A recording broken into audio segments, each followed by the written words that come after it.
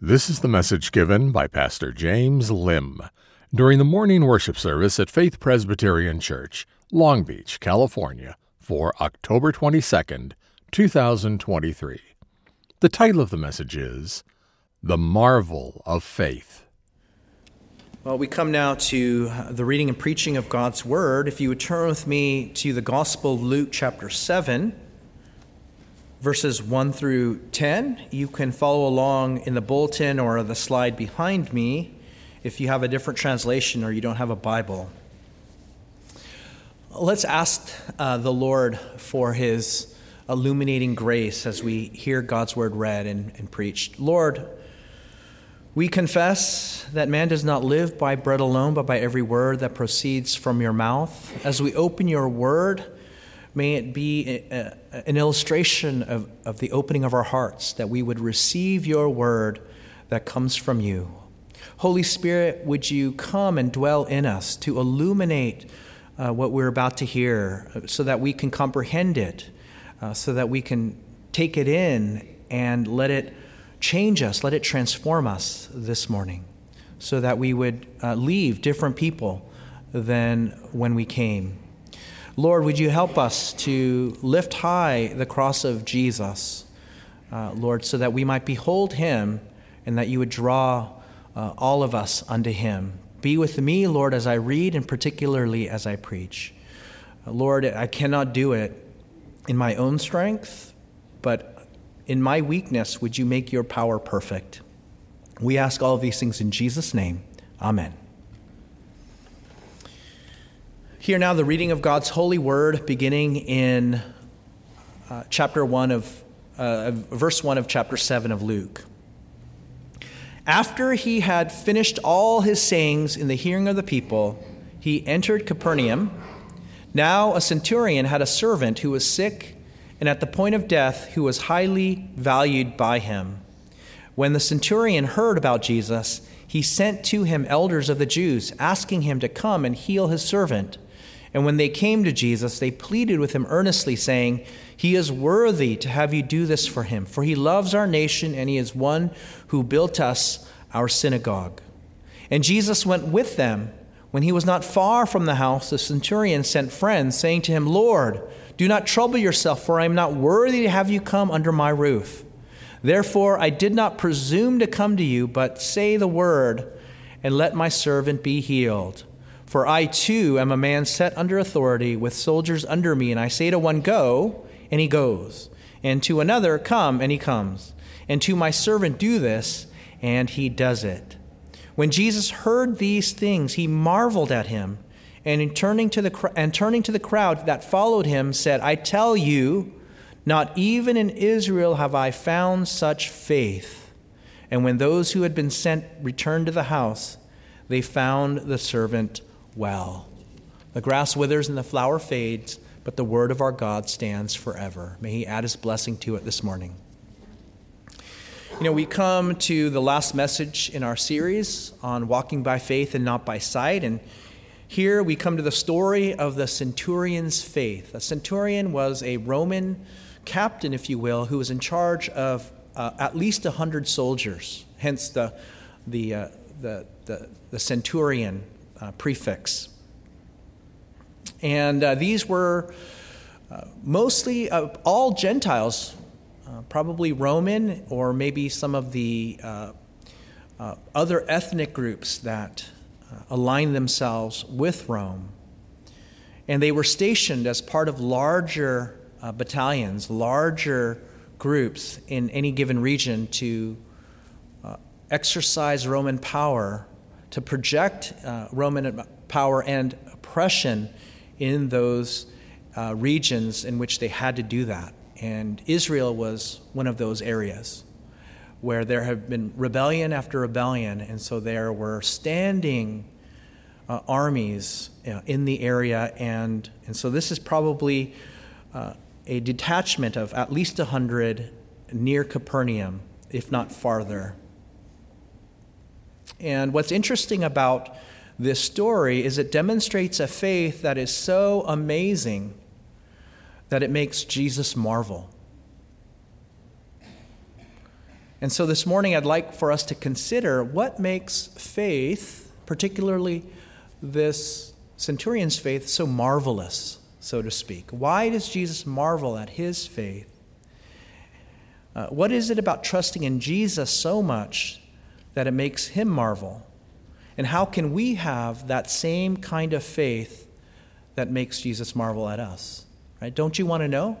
Don't you want to learn how to have a faith at which Jesus looks at us and is just marveled? He's just amazed at the faith that we have. And so what does the marvel of faith look like? Right? This kind of faith in which Jesus marvels, what does it look like, and what can we learn from the centurion? Well, first, what we can learn from the centurion is that it is an unexpected faith that comes by grace. An unexpected faith that comes by grace. And what I mean is, all of the people in all of Israel, this centurion is the least likeliest to have put his faith in Christ.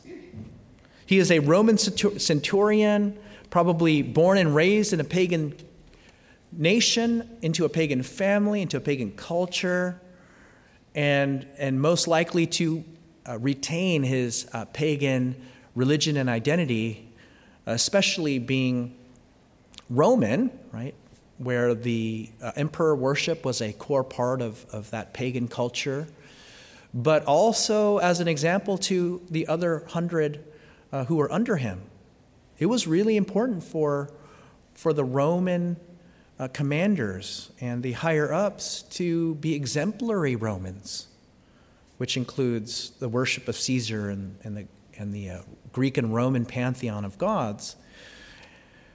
But yet, he comes to faith in Christ. He is a God-fearer, a Gentile who believes in the God of the Bible, the God of Abraham, Isaac, and Jacob, the God of the Old Testament. And not only that, he represents the military presence and occupying power of Roman oppression. Right? If a core part of the Jewish identity of the time was to be God's people, both religiously and politically and civilly, then this Roman centurion represents a foreign power intruding itself into the life of God's people, and in trying to put a wedge between their national identity and their religious identity. And so they're going to consider him an alien, a sinner, an outsider, a Gentile and not a Jew. And the centurion hears about Jesus, right? He's a God-fearer, and he hears about Jesus, and to some extent knows enough about him and to put his trust in him to go and ask him to heal his beloved servant, this servant who he highly values, and not in terms of money, but as a servant who has become a part of his family.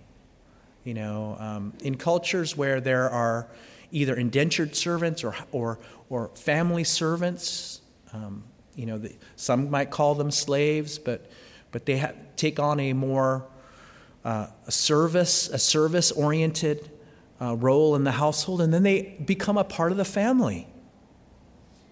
And that's probably what's happened here. And this Roman centurion is not just any Roman centurion. Because he's a God-fearer, he demonstrates a love for Israel. He demonstrates a love for the Jews over which he is commanded to watch over. You see, this is how grace works. Grace is the idea that we are saved by grace as a free gift, not by works or anything in us or anything done by us, but simply as a gift. And if we are saved by grace, what that means is that God can save and will save anyone and anybody, but in particular, the least likeliest that we would expect to come to faith in him. Because when you're reading this passage, if a Jew comes to faith in Christ, yeah, you expect it, right? Because he's a Jewish Messiah, right? They have the scriptures. They know the promises. They know the signs of the Messiah who would come, who would be the suffering servant, who would take the sins of his people upon himself, that he would save them from their sins, that they would free them from their iniquities, and who would one day rule and reign on the throne of David forever and ever, that he would be King of Kings and Lord of Lords. So it would not be a far stretch for a Jew to come to faith in Christ, but it would be an absolute unexpected surprise that a Roman centurion would come to put his faith in the God of the Bible and in Jesus Christ in particular. You see, this is how grace works. It's not based on how good you are or what family you're born into or what nationality or what culture you're born into. In fact, in many ways, God's grace turns all of our expectations upside down so that the chief of sinners can be the one who puts their faith in Christ the most. Another way to think about it is, think about it in your own life, in your own context, and think about the person that you know who has the hardest heart to Christianity. Think of the person who speaks openly about the idea that Christianity or any organized religion is all a farce. It is all made up by human people. Or think of that militant radical atheist who've read all those books by Sam Harris and Christopher Dawkins and they think that they know everything, and just the idea that God exists is anathema to them. And what's interesting about that is they can be just as religious about their irreligion as religious people can be about their religion. In fact, it's been noted how atheism can itself be a kind of religious fervor. They're so entrenched in this idea that there is no God, it becomes a tenet of their faith that there is no God. But that's another story. But God's grace here, the reason why God's grace comes to this Gentile centurion is because it is to highlight that it's all of God, not of us. That the last and the least person that you would think would come to faith in Christ is the one who comes to faith in Christ. And not just a little bit of faith, but a great faith. The parallel narrative in Matthew, Jesus says, in all of Israel, I have not seen such a great faith. And that's the irony here. That's the irony, that when the Israelites are supposed to be the one, the Jews are supposed to be the one who put their faith in Christ, it's this Gentile centurion, a pagan soldier. Another reason why grace, the centurion's faith highlights God's saving grace, is that it is particularly the opposite of works. It is the antithesis of how works operates, right? Paul says this in Ephesians 2:8. For by grace you have been saved through faith, and this is not your own doing, right? You can't do it yourself, but it is a gift of God, not a result of works, so that no one may boast. You see, if there was anything at all that you could do to deserve God's saving grace, no matter how small or minute it would be, if God gave you his saving grace for that reason, it would no longer be grace. It would be a matter of works. That God would say, you know what, you were good enough, even though it was little, and so I am going to give you my grace. And what that that constitutes then is for the person who did that little work in order to receive God's grace, they can boast. They can boast that they did the work and God gave them that grace because they earned it. And therefore, it would no longer be grace. They would eviscerate the idea of grace. And another aspect of that grace highlighted in Scripture is that it is the least and the last. That God chooses the least likeliest in order to show His power, and that is all of grace and not of our doing.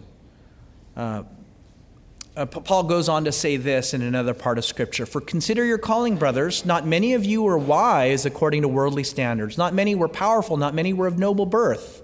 But God chose what is foolish in the world to shame the wise. God chose what is weak in the world to shame the strong.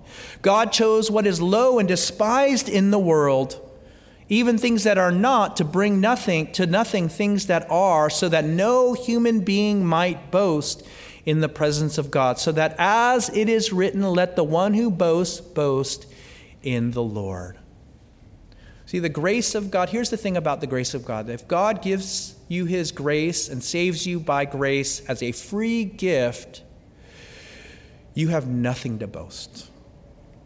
You contributed nothing to your salvation. You did nothing to deserve God's love. In fact, you did everything to not deserve it, and God gives it to you anyway. And if God then saves by grace through faith, that means He can save anyone, anywhere, anytime, as He sees fit. And it means that He can save the person that you and I think would never, ever dream of coming to God. And this is what's highlighted in the contrast of verses 4 and 6. Right? Here's the Jewish elders of Capernaum. Here's their understanding of how God saves. They go to Jesus on behalf of the Roman centurions, and they say, Jesus, He is worthy of this. He is worthy for you to go and to heal His servant. He's done this, this, and this for us. That's why He's worthy. See, that's how the elders of the Jews construe salvation. And in many ways, we may say it out loud, or we may harbor this idea in our hearts. But this is, if we're honest with ourselves, this is how we think about how we deserve God's grace and love.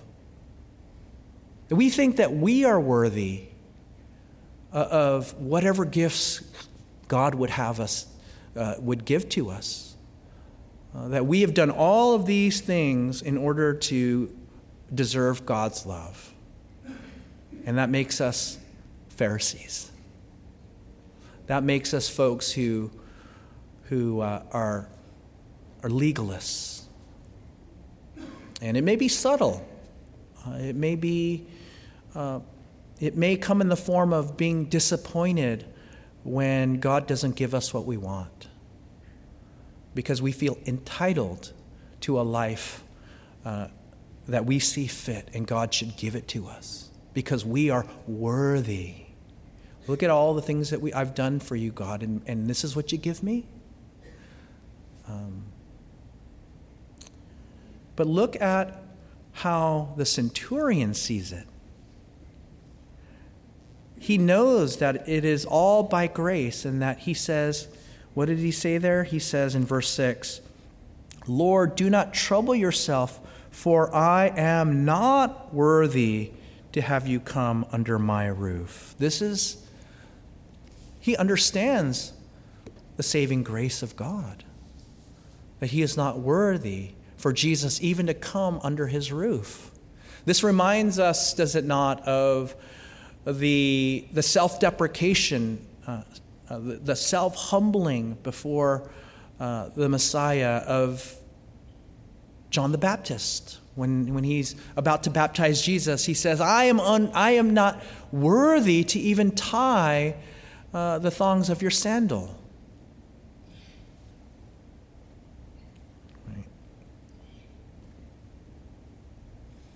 Saving faith knows that we are saved by grace, not by works, not by anything worthy in us, but precisely because we are unworthy, God loves us anyway.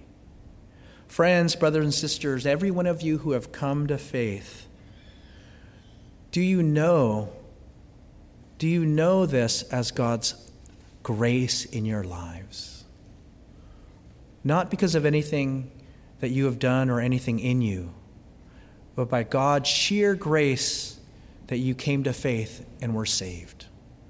And not only did you receive that salvation by faith through grace, but that you continue in that salvation by grace through faith. This is one of the pitfalls of what older Christians, Christians who've walked with the Lord for a long time, this is a lesson that we always have to learn and relearn. I think Christian maturity isn't just being Christian for a long time. It is going deeper into the grace that you were once saved that then helps you to continue in your salvation.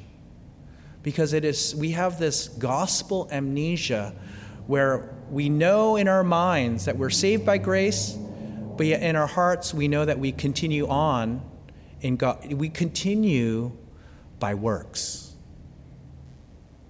And we have so many pitfalls so that when we try to live by works, not by grace, when we walk by works, not by grace through faith, then, the power of any change in our Christian life comes from us, and we will always fail. We cannot change. We cannot progress in the Christian life in our own strength. But it is only when we recognize God's grace continuing to transform us, to continue to change us, can we then progress and overcome sin, fight sin, have victory over sins in our lives so that we can be more and more conformed and shaped into the image of Christ. This also means that person that you thought was the least likeliest to be saved, the chief of sinners in your life, if you're not the one, if you are the chief of sinners, and then the other chief of sinners in your life. Think of that one person with the hardest heart that you've ever come across that is so militantly against Christianity. If salvation is by grace through faith, it means that God can save them too. If there is hope for you, there's hope for them. And so I want to encourage you to pray for them, to ask God to open doors so that you can share the gospel with them, or that God can open the door for someone else to share the gospel with them, or to prepare their hearts, or maybe even to cause them to be born again, and that it would be low-hanging fruit for you to share the gospel, and it would be like catching fish in a barrel or shooting fish in a barrel, right? That's what it means to be saved by grace. And maybe some of you know people like that. And maybe you've given up on them and you haven't prayed for their salvation in a long time. Maybe it's because you've forgotten that God saved you by grace. And if he can save you by grace, he can save them. So get back on your knees and pray.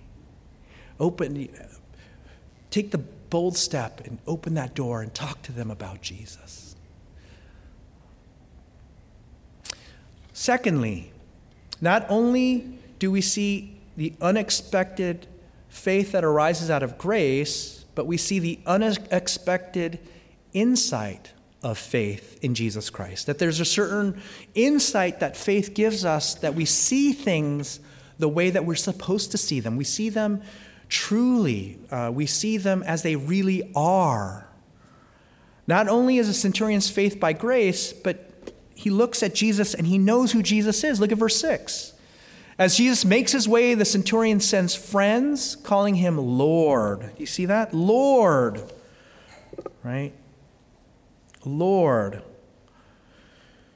He understands in some way the messianic lordship of Christ. He recognizes Jesus' divine nature and power. Lord, do not trouble yourself, for I am not worthy to have you come under my roof. The centurion recognizes the inherent authority and power of Christ as Lord. And then he goes on to that because he sees Jesus' lordship in this way, he knows his power, and so the consequence of that is that then he knows that by faith, Jesus will do what he's going to do. Look at what he says there. Just say the word, and let my servant be healed. He knows the power of Jesus is to such an extent that just like God in Christ Jesus, before the foundation of the world, spoke the universe out of nothing into nothing and made everything, that in that same way, Jesus can simply speak and heal this servant from wherever he is. Because if you notice, the centurion is nowhere to be found actually in this passage. It's by messenger, back and forth. From wherever the centurion's house is, he's sending go-betweens. And so the centurion is not even here to meet Jesus. He's not really talking to Jesus except through messengers. But he trusts in Jesus to such an extent that he says, you know what, all you need to do is say it, and I know it's going to happen. That's the insight of faith. Right? The conviction of things unseen, the assurance of things hoped for. That we acknowledge the power and the authority of Jesus to such an extent that his word is truth. His word is his bond. His promises are as good as done. Do you believe that? As you trust in the power of God, how would that change your life? How would that work when you are anxious, when you are afraid, when you're wondering what's going to happen tomorrow? You're going to wonder if you have enough money to pay the bills. If you are single and alone and you wonder if God is going to provide for you a suitable spouse, or you are lonely, you feel all alone, you don't have a lot of friends. Is God going to provide for me a good friend who knows me and I can know them, I can call them with my burdens and to share with them my joys? The insight of faith reminds us that God can say the word and he can do it all for you. Do you believe that? Would your anxieties and your fears all melt away because you know that God has promised that as you seek first his kingdom and his righteousness, that he would add everything else unto you. That every good and perfect gift comes from the Father of lights, with whom there is no shadow of turning. That your God will provide for all of your needs. That he who did not spare his one and only Son, how will he not then give you all that you need?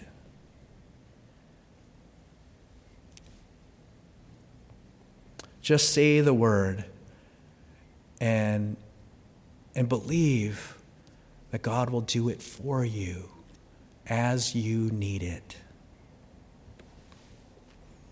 And he understands this because he himself is a man under authority with soldiers and servants under him. If he says go, they'll go. If he says come, they'll come.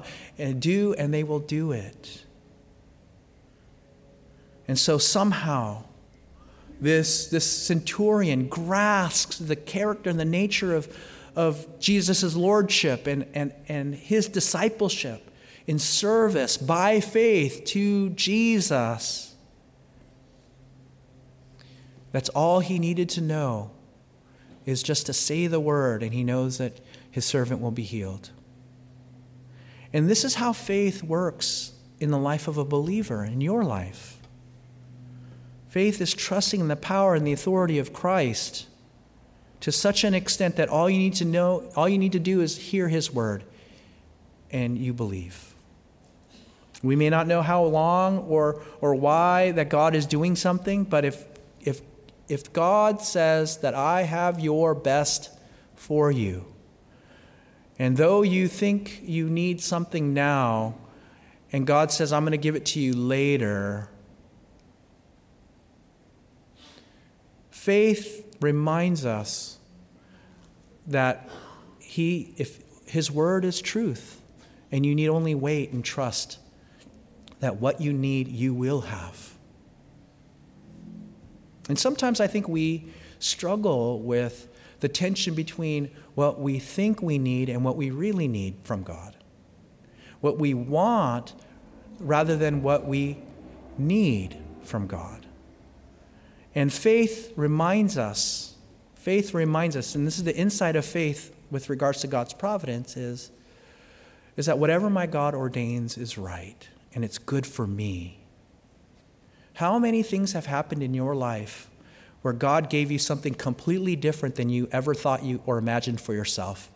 And then you look back at that time that you thought was a disaster, the job that you didn't get, the relationship that ended badly, or the opportunities that were closed, and then you felt like you were settling by going through other open doors at the time.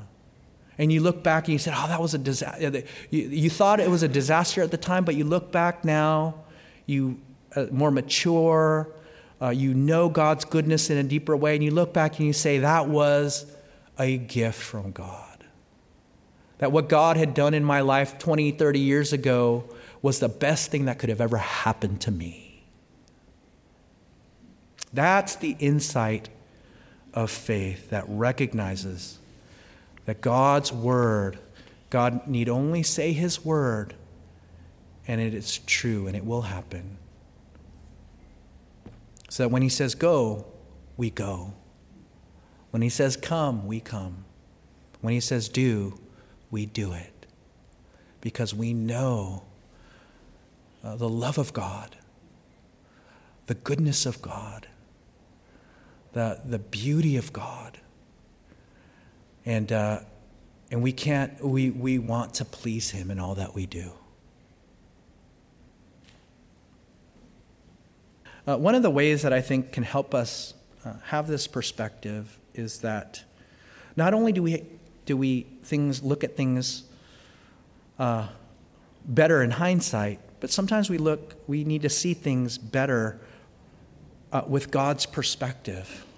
You know, when I was in Little League, we had first and third base coaches. And if you hit the ball, you would run as hard as you can to first base, and you would keep an eye out and you keep an ear open for that first base coach, because you could only see what's in front of you, right? Because if you're looking everywhere, how can you wouldn't really run the bases the way that you're supposed to. So you run straight ahead.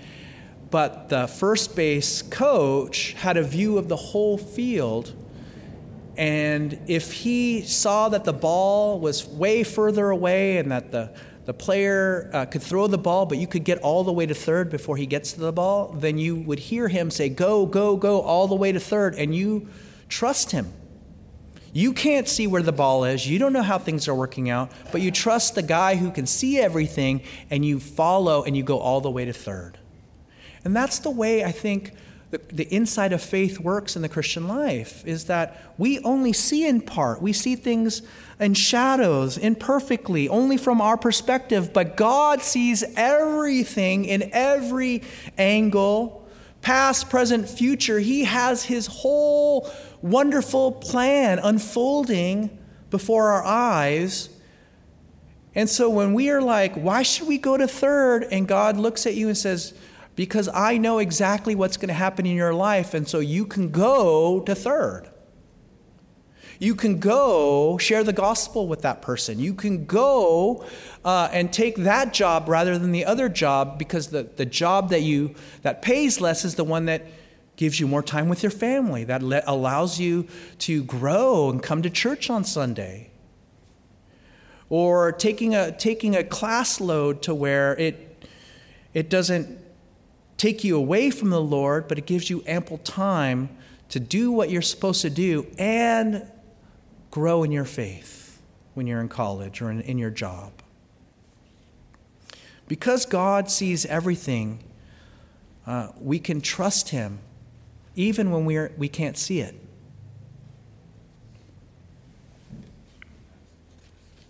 Finally, we not only see the unexpected grace and insight of faith, but we see then the unexpected marvel of faith in Jesus Christ. When Jesus heard these things, he marveled at him, and turning to the crowd that followed him, said, I tell you, not even in Israel have I found such a faith. You see, Jesus marveled. He's amazed. He's astonished. He's in awe of this centurion's faith. He has not encountered this kind of faith in all of Israel, and he's completely gobsmacked.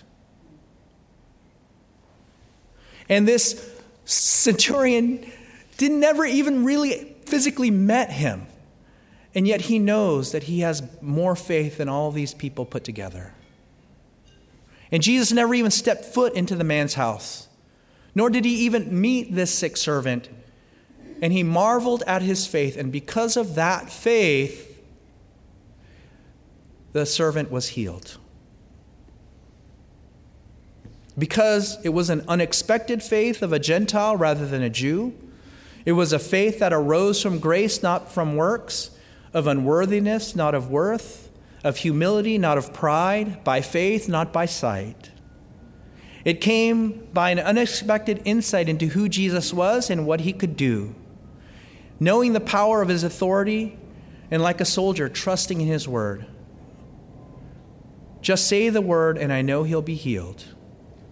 You see, the marvel of the centurion's faith is really not marvelous in itself, but marvelous in its object. Marvelous in the one in whom he put his faith in.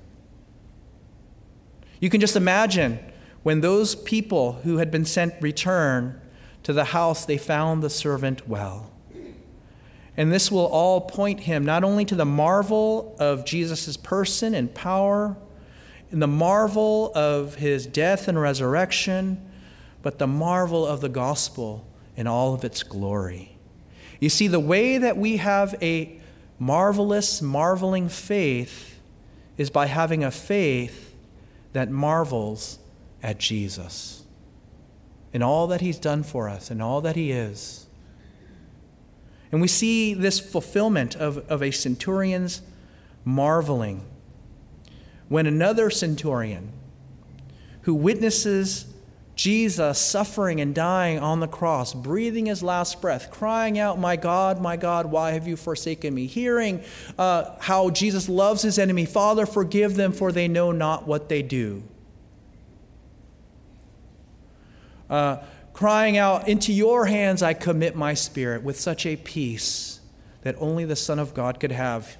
And upon him giving his last breath, the curtain between the Holy of Holies and the holy place tears from top to bottom, and a new and living way is opened through the body of Jesus Christ. This other centurion witnesses it all. He praises God and confesses, surely this man was the Son of God. And the word that is used there, he was in awe, right? He marveled. Truly, this was the Son of God. This is how you and I can have a marveling faith, a faith that Jesus marvels at, is a faith that marvels at Jesus. Amen. Let's pray together. Our Father, we thank you. We thank you for being a marvelous Savior, so that when we believe, we have a marvelous faith.